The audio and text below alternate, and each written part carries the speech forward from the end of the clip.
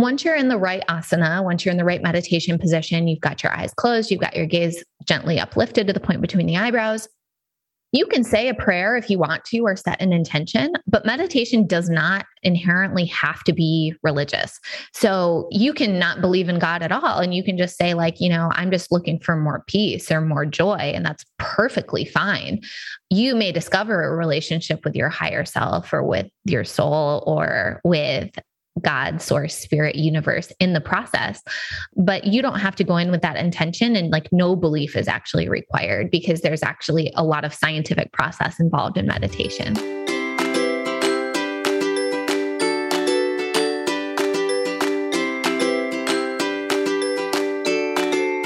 Hello, beautiful souls. Today's episode is so good. And before we jump in, I have some exciting news to share.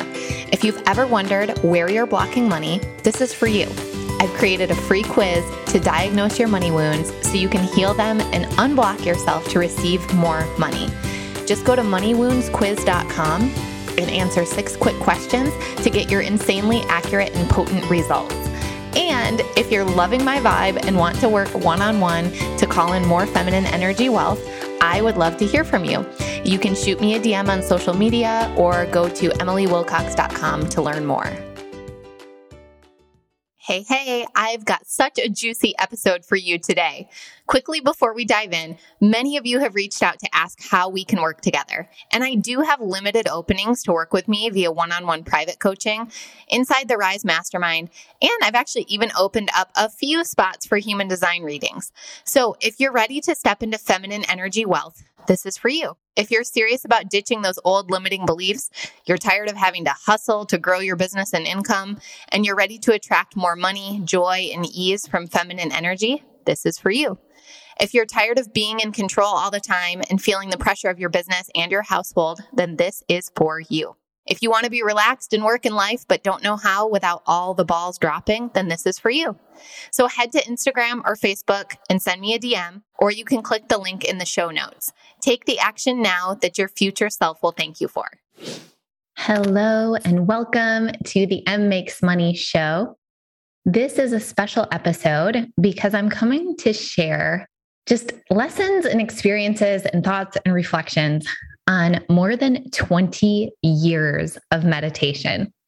So I don't know about you, but I still think that I'm like somewhere between the age of like 25 and 30 inside my head. And so then every once in a while, something hits me and I realize that I'm a lot older than I am and the math doesn't add up in the way that I expected.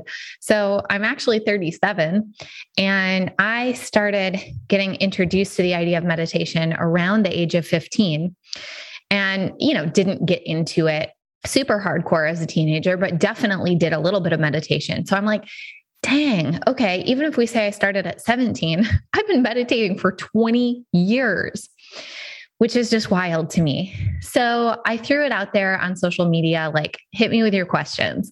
And so many of you had questions that I will be answering inside of this episode. I don't have a super strict plan for this, but I wanted to just kind of like talk about the journey, how I got into it, what have been the benefits I've received, like what are some of the methods that I use. And so basically I was raised Christian. I was raised inside of like the Methodist church. And so I kind of had like, I guess like a semi-traditional like American experience of basically just like going to church on Sundays and like being taught to pray. My family was not super religious. So my dad was the one that took us to church, and my mom is a self-proclaimed atheist, so she wouldn't go. So even at a young age, I recognized the fact that like people had different beliefs. So I never felt so indoctrinated in this idea that like there was black and white, heaven and hell, like either you're saved or you're not saved. But I definitely was raised in like a Christian upbringing. My dad volunteered in Sunday school. And then I also had a babysitter that was a really influential person in my life. My parents both worked really long hours. And so this woman took care of me, and it wasn't like she ran like a daycare center. It was like she was staying at home raising her children.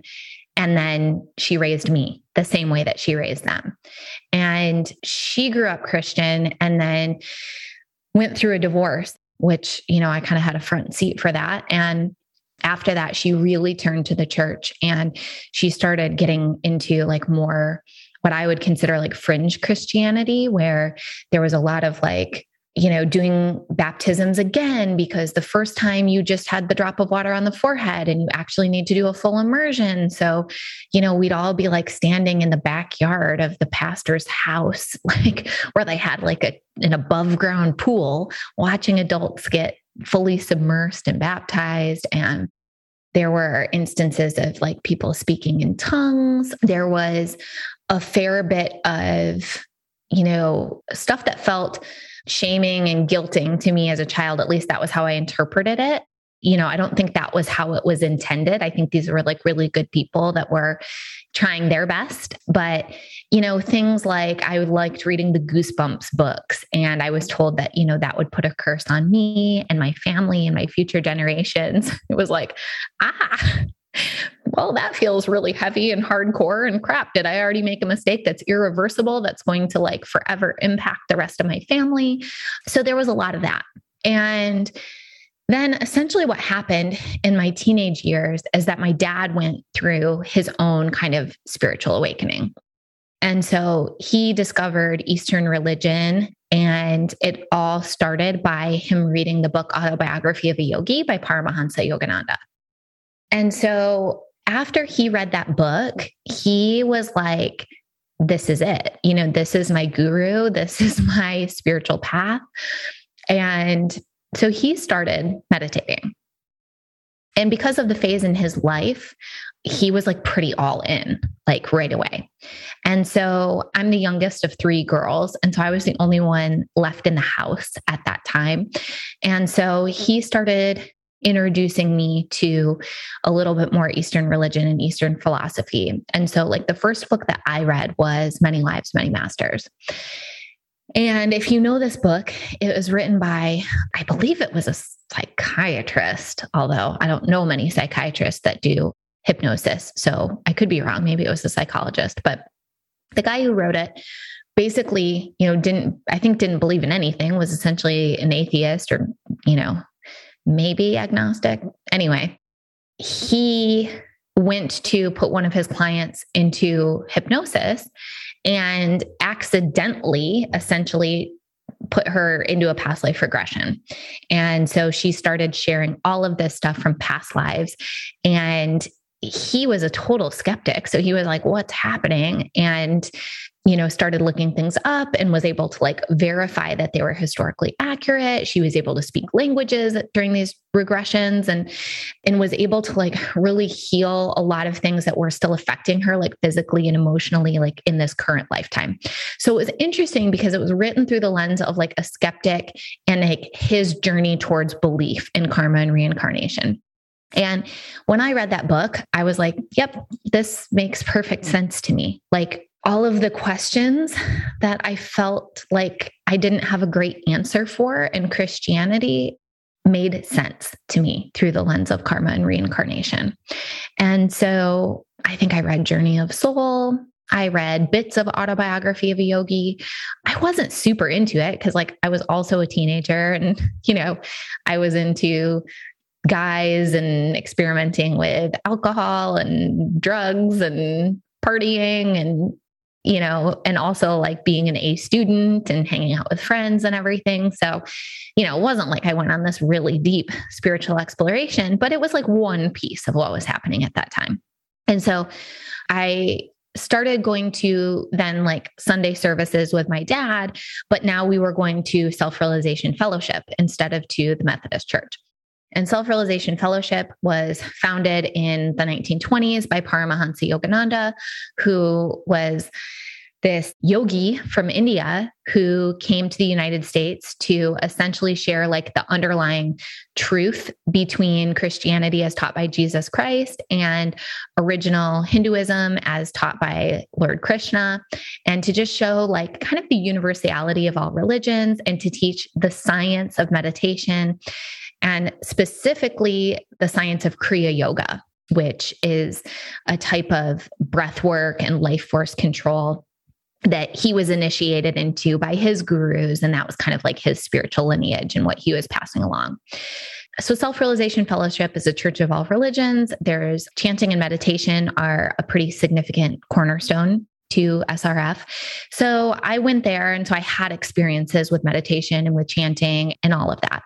If I had very profound experiences in meditation at that age, I honestly cannot recollect anymore. So it must have not been anything like crazy, crazy profound. However, I did have this like soul knowing that this was for me. And so I did kind of practice on and off through my teenage years, on and off, through college. And when I graduated and moved to California, it kind of dawned on me like, okay, I'm on my own now. Even though in college I was on my own too, but like somehow I just felt like an actual adult, right? Like I had a full-time job. And so it kind of made me realize that like, this was my opportunity to decide, like, am I going to be a person that never goes to church, that never, has any type of religious practice, or am I going to adopt a religious practice? And so I decided to try going to one of the SRF temples out here in California. So I was living in Redlands. The closest one was in Pasadena. It was like an hour and a half drive. But the moment that I stepped foot inside of that temple, it was like a wave of peace just crashed over me. And I felt in such an elevated state being there that it was totally worth the drive. I was working 6 days a week at the time. So Sunday was my only day off to do laundry, to grocery shop, to relax. And here I was, investing at least 3 hours, if not 4 hours between this round trip commute and the hour-long service. So you can understand like the level of commitment that took. Now, granted, it's not like I was going every single Sunday, never fail, but I was going pretty regularly. And at these services, it was really only probably 5 minutes of chanting, maybe 10 minutes of meditation. And then there would be a monk who would actually give like an inspirational service. That only happens in California because this is like where the international headquarters is. And so there are monks and nuns that live out here in California. But if you were to go to like an SRF temple or meditation group or circle in other states, they would just be volunteers who would be leading the service, and they would be like reading the content that's sent from SRF headquarters. So in terms of like the actual meditation techniques, it's a combination of breath work, a really simple breath work. So breath work's like a hot topic right now. And often when you're doing breath work under like the modern day definition, you're usually doing like a half hour to an hour. And it's a lot of like really accelerated breathing. And there's these different breathing techniques that you use and that kind of stuff. This is like much more chill than that, I would say. So essentially, like I can't share all of the practices because essentially when I'm doing the SRF practices, if you were to want to learn them, you just go on to, I think it's like yogananda.org, and you can sign up for the lessons, and they're like almost free. Like they just charge you the cost of printing and mailing them, but you get the lessons and it teaches you how to meditate. So they really want to be in control of the distribution of the techniques, which I can understand because when you're talking about a teaching that like is 100 years old here in the United States, but then goes back, hundreds, if not thousands of years in ancient India, if just anybody's teaching it pretty soon, it gets very diluted. So what I can share is just kind of like some of the opening techniques. So essentially, you would start with getting your posture correct. So in India, it's called asana. Again, there's not just like one right or wrong way to do this, but there are things that help, right? So being in the right posture helps. So you would sit up straight. So you want an erect spine. You want your back away from the back of the chair. You want your shoulders like back slightly. You want your chin parallel to the ground. You would put your hands upturned at the juncture of the thigh and the abdomen. you would close your eyes and then you would gently lift your gaze to the point between the eyebrows. The point between the eyebrows and the gaze is a really important part of meditation, and it's something that's not often taught. When we are gently lifting the gaze to the point between the eyebrows, we are concentrating literally on the seat of concentration inside of our brain. So, when you're concentrated really hard on something and your brows furrow, that's the point of concentration in our brain. So when we gently lift our eyes to that place, it's also the center of Christ consciousness. We're making ourselves more available for spiritual experiences. We're making ourselves more available for deep concentration. If we find with our closed eyes that our gaze drops a little bit to where the gaze is at eye level, that's when you're going to have a bunch of crazy thoughts. So that's like the monkey mind that many of us experience. If your gaze drops down, you will very likely fall asleep. You will feel super sleepy. So just checking the gaze when you're meditating is such a life hack. It's such an incredible way to actually have deeper, more profound experiences in meditation. I've meditated from a matter of just a few minutes to doing all day Christmas meditations where you're meditating for 6 or 7 hours in a day. And I've done everything in between. For most people, you really want to go for depth first and length later. So I think that's where a lot of people get turned off to meditation is they have a monkey mind. They haven't built the endurance or stamina, and they're trying to go a long time or an amount of time that they've set. I would start with just 5 minutes and really try to go for depth. So once you're in the right asana, once you're in the right meditation position, you've got your eyes closed, you've got your gaze gently uplifted to the point between the eyebrows.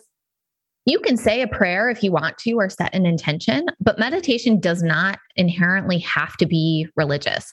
So you can not believe in God at all. And you can just say I'm just looking for more peace or more joy. And that's perfectly fine. You may discover a relationship with your higher self or with your soul or with God, source, spirit, universe in the process. But you don't have to go in with that intention, and no belief is actually required because there's actually a lot of scientific process involved in meditation. So essentially, the beginning breath work that I would do is a technique that's called 20-20-20 breathing. 20 represents the count inside of your head, but you could change it to 8-8-8, 10-10-10. It actually doesn't matter. You just want it to be the same for all three. So essentially you would inhale, hold, exhale.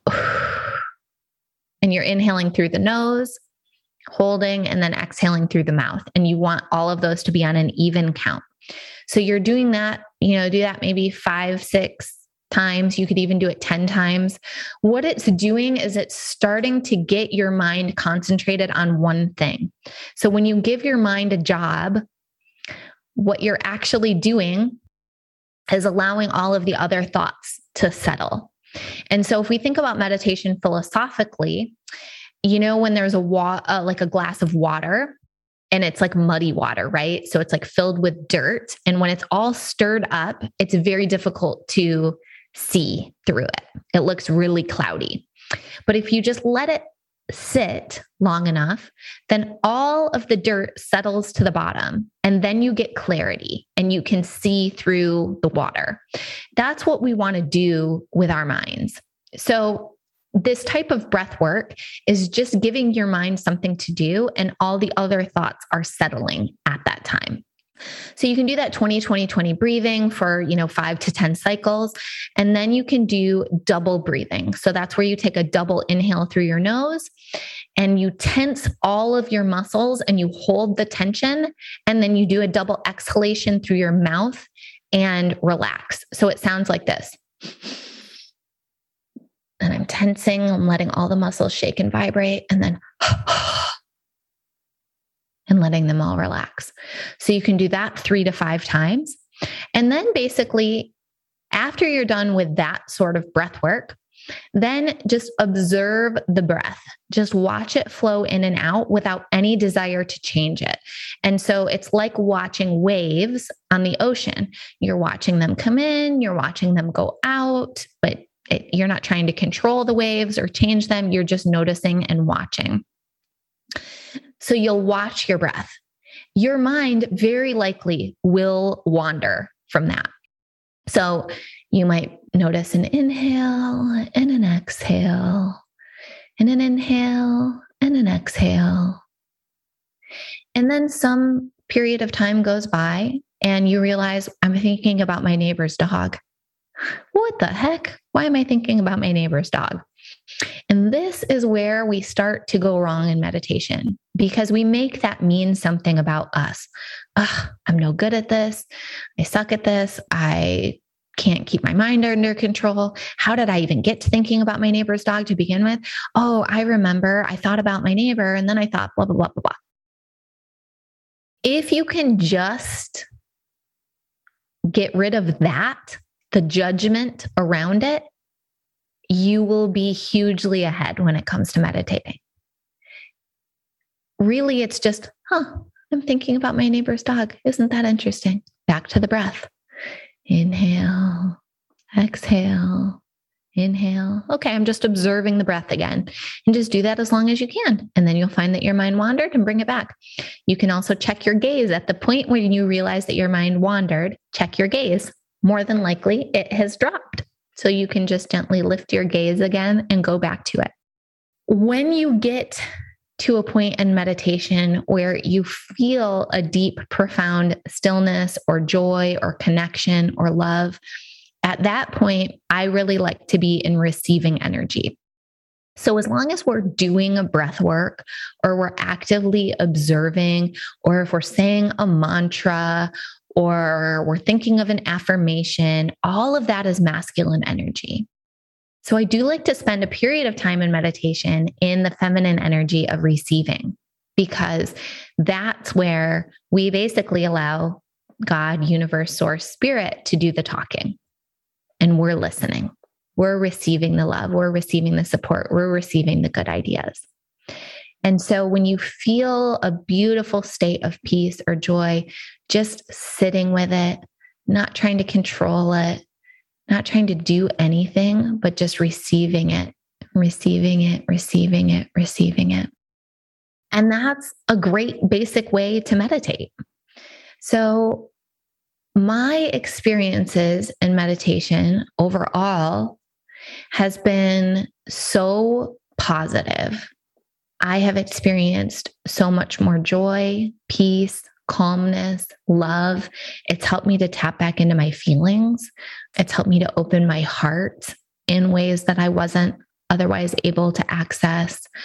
I was really able to heal my relationship with Jesus, which I thought was never going to happen, because when I shifted away from Christianity, I was really pretty frustrated by that religion for a while, because I felt so manipulated. I felt like I had so much shame and guilt around it that I just was ugh to all of it. And anyhow, my relationship with Jesus was healed through meditation. My intuition has gotten so good, and much of that is because of meditation. So I feel like that's helped guide me through so many of life's big decisions.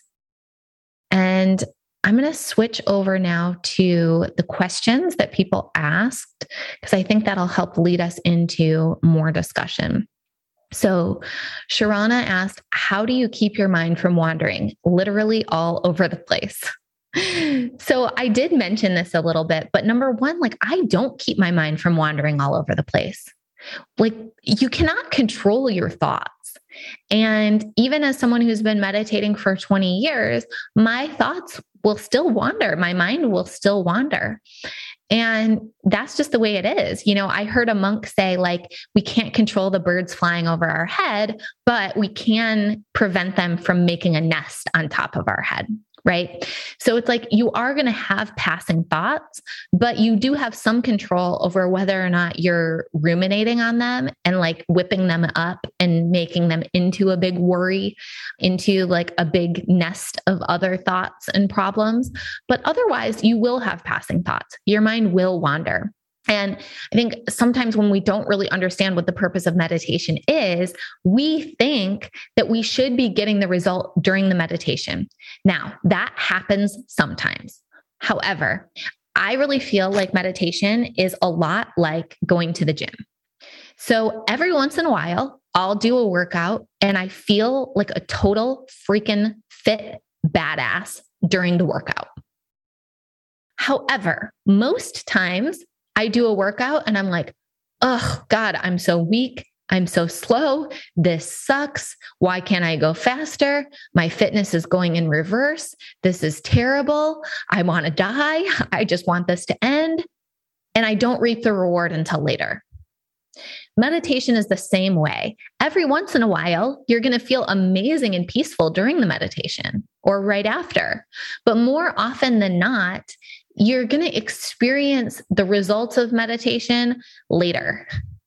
You just keep putting in the reps. And over time, you realize, wow, I'm a much more calm person. Wow, I can access joy so much more easily. Wow, my intuition is so good. I really feel an inner knowing on what to do and not do.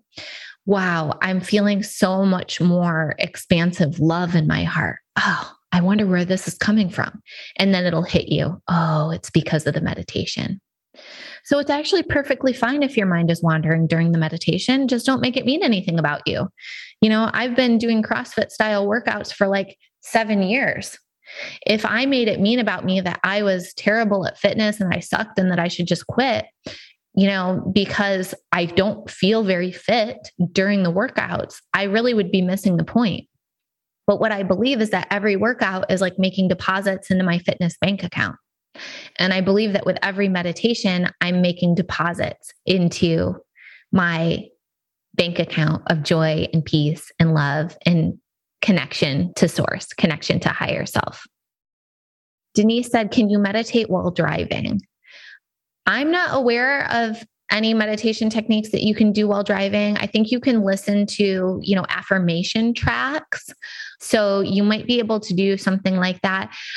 I have heard some people say that they can do like some form of meditation while driving, but I don't understand what it is. The type of meditation that I do, you certainly could not do while driving. So I guess I could do like just the breath work while with eyes open or whatever, but I don't choose to do that. So typically when people want to do things while driving, it's because they're feeling like a lack of time. And so what I would just suggest is dedicate 5 minutes just to meditation when you're not doing anything else, and you'll reap better rewards than trying to do some type of practice while you're also driving. Somebody said, I just realized you smoke pot. Well, I've done that before, but it's been many, many, many years. Now I'm just like high on my own supply. Khan said, how deep have you gone with meditation? I want to hear about the crazy stories. So I've gone really deep, but the weird thing is it's really hard to know often that you've gone really deep. So the ways that I know that I've gone really deep is I've had hours pass that felt like 10 minutes. I have had experiences like I used hypno babies to help with my birthing. And, that's very much in line with like kind of being in a meditative state. And my doula came over and she thought I was taking a nap, and I was actually like in transition. So I think oftentimes without like some sort of external force, like time or someone reflecting something back to you, sometimes it's actually difficult to know like how deep you actually went. So I've had experiences where after a meditation, somebody that I was with is like, man, did you hear that crazy whatever? Like some loud disruptive noise. And I'm like, no, like I didn't hear it at all. So, and that's like the Kriya Yoga form of meditation that I practice is really about disconnecting the life force from the 5 senses, because that really keeps us in this human experience.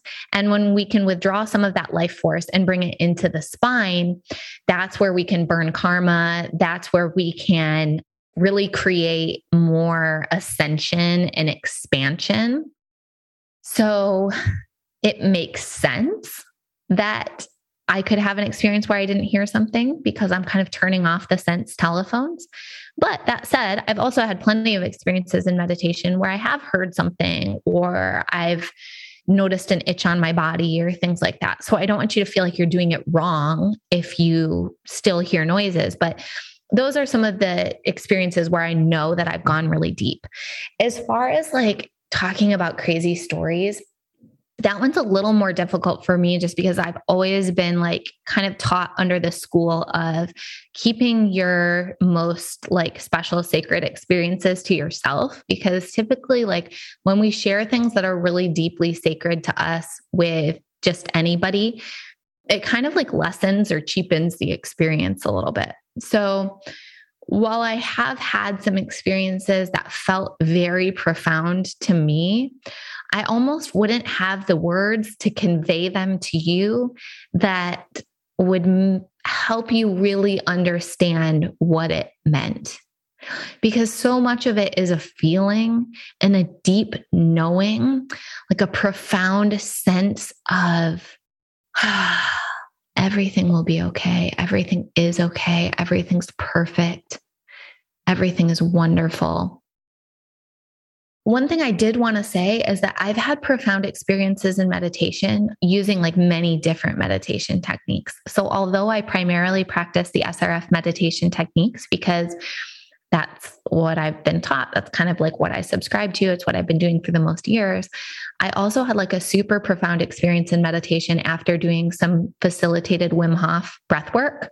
And then we just did like group silent meditation after that. And holy smokes, like I went so deep, so fast. It was remarkably profound.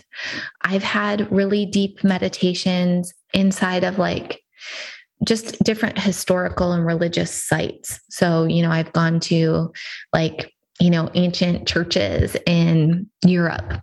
And even though they're not considered like places of meditation per se, I've had really beautiful, profound experiences there. I also spent 4 weeks in India. And so I went to many sacred sites there and had super deep, profound experiences in meditation.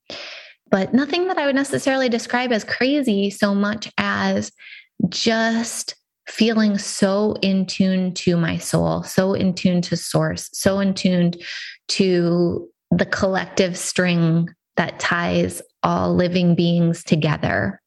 Lincoln asks, have you experienced Kundalini sickness or other related challenges related to your practice? And if so, how have you managed them? So if I haven't been aware of it. Like I haven't connected those dots. But what I will say is I think like my soul and my human have maybe made an agreement in this lifetime to do things a more gentle way. So I'm inside of a mastermind right now. It's a business mastermind, but it's super spiritual. And a lot of the women in there will go through like pretty jarring, like ego deaths and rebirths and like where everything just seems to be falling apart or crumbling around them and things like that. And I tend to not have that. Doesn't mean I never will, but I really get the sense that there's just kind of an agreement between my human and my soul that like we're doing things a more gentle path. And so I really haven't noticed any of that. Sometimes I'll feel more tired after some really deep, profound spiritual experiences or after a lot of meditation. And when that happens, I just feel like, there's maybe a cellular up level that's happening, right? Like there's like some new software getting downloaded and my body just needs a little extra rest. But I've also had the opposite too, where like I've received so much energy and revitalization through meditation that I haven't needed as much sleep. So Tasib asks, what have you found that's worked best for you in terms of guided or even unguided meditations? What's the benefit been? Yeah, so I tend to do unguided meditations. However, I do really love a good guided meditation, and I feel like they were especially helpful earlier on. So nowadays, if I'm going to do a guided meditation, I don't like a ton of guidance. So I might like a visualization at the beginning, and then I like a long period of silence, and then maybe an occasional check-in or reminder to check the gaze or an inspirational quote or something like that. But like, I don't want a ton of talking because it actually breaks the deep concentration that I already have. But when you're newer, I think it can help you go deeper faster so that you can actually get a taste of how it can feel. And it can kind of just like help give you a cadence of oh, okay, so I spend this much time in breath work and then I do this kind of visualization. So it like gives you some techniques and kind of some timing that you can then practice on your own. So I've used like the Flourish app for breath work. Those are just like anywhere from 10 to 30 minutes of like guided breath work, and then just done my own unguided meditations after that. Self-Realization Fellowship has a YouTube channel, and they have, I think, like 5 or 6 different guided meditations that are only like 15 minutes. And they're on different themes. I like those. As I mentioned, I did that Wim Hof guided meditation, but that was actually, it wasn't a guided meditation. It was guided breath work followed by just meditation. So I think they're all good. I think it's just like figuring out what works for you and not necessarily being married to just like any one way. And let's see, there's a few more questions. Sid asks, she says, I heard attempting to meditate accumulates in your consciousness, so it's not a waste, even if you, and then it got cut off. So Sid, I think I already addressed this, just talking about this bank account concept. It's not a waste. It's never a waste. Just like doing a workout is never a waste, even if you don't feel strong or fit after the workout, even if you don't feel energized after the workout. So even if the meditation felt like a waste in terms of your monkey mind or whatever you were experiencing during that meditation, it's still making deposits into your spiritual bank account. And you will find that you'll reap the rewards at other points in time. So another analogy is like being a day laborer versus like a salaried employee. So a day laborer is like, okay, I worked 8 hours today, pay me for this 8 hours of work, right? It's like every day you've got to get paid for the work that you do. Whereas a salaried employee doesn't worry about getting paid every day. They just trust that the paycheck is coming every 2 weeks and they just do the work that's required.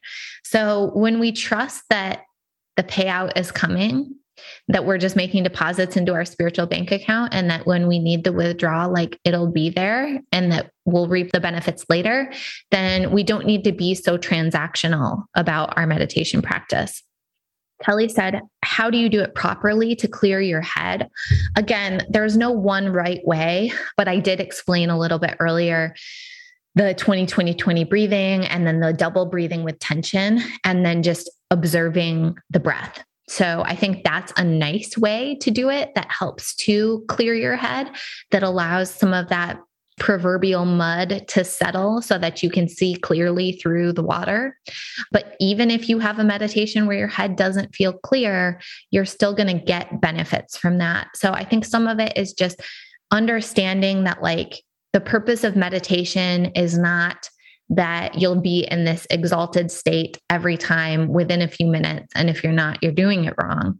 But more practice definitely helps, and finding a technique that works for you helps as well.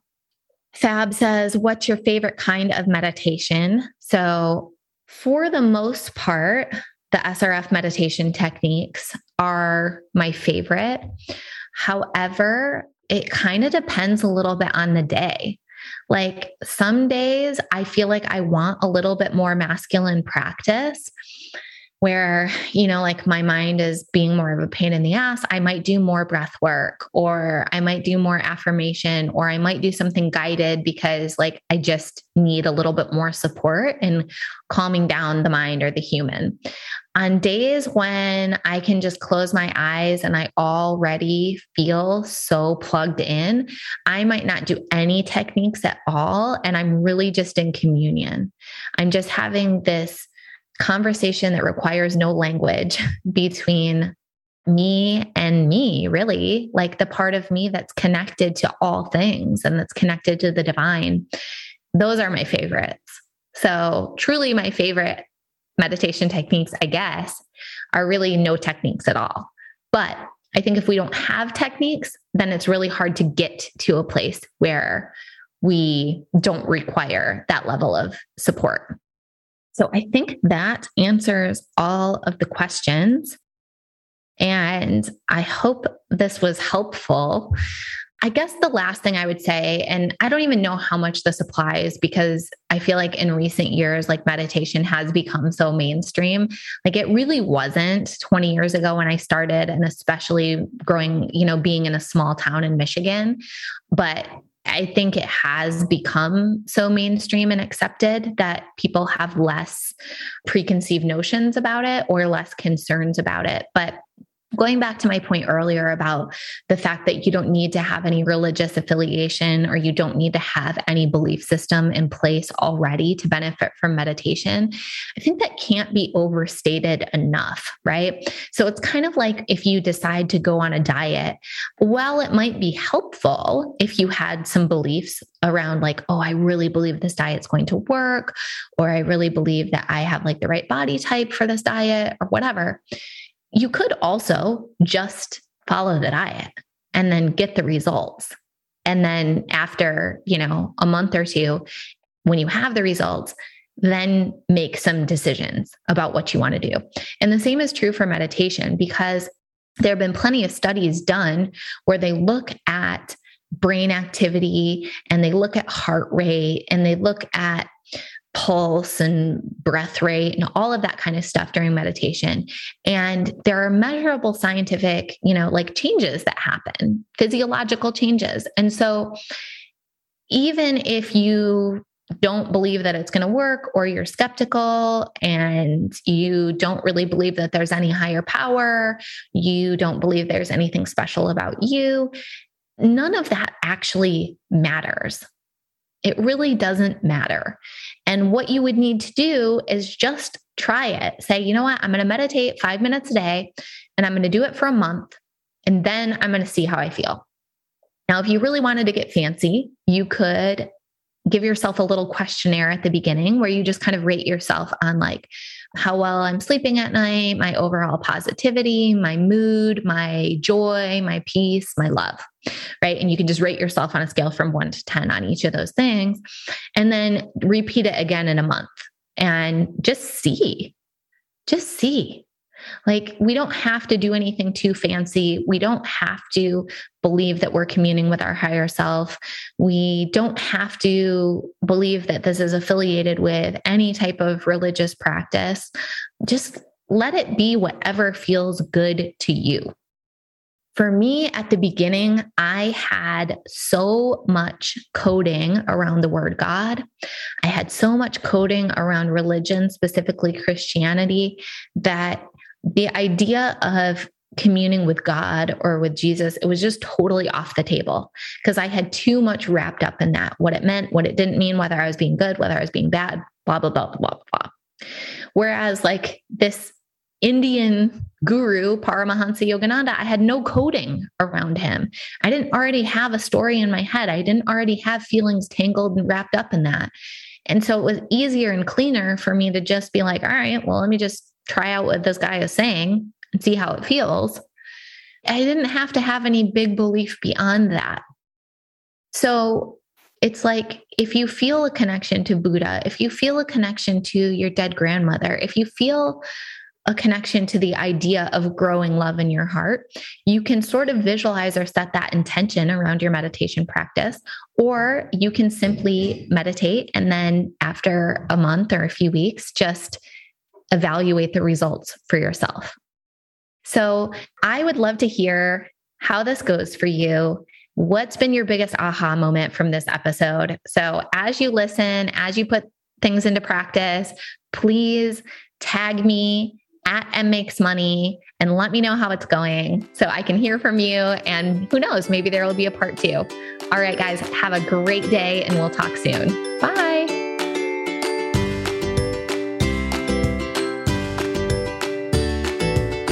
Thank you so much for listening to today's show. Changing the way we think, feel, and talk about money will change the world. I truly believe that.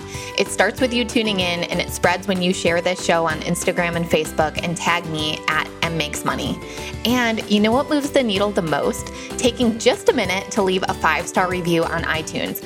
This show isn't free to produce, so let's multiply those dollars invested to help this show reach a bigger audience each week. Thank you so much for your help. I really appreciate it. And lastly, if you want more connection, more M Makes Money style riffs, and a safe place on the internet to talk about money, jump into my free Facebook group, The Money Club. It's linked in the show notes. Until next time, I'm wishing you health, happiness, and boatloads of money.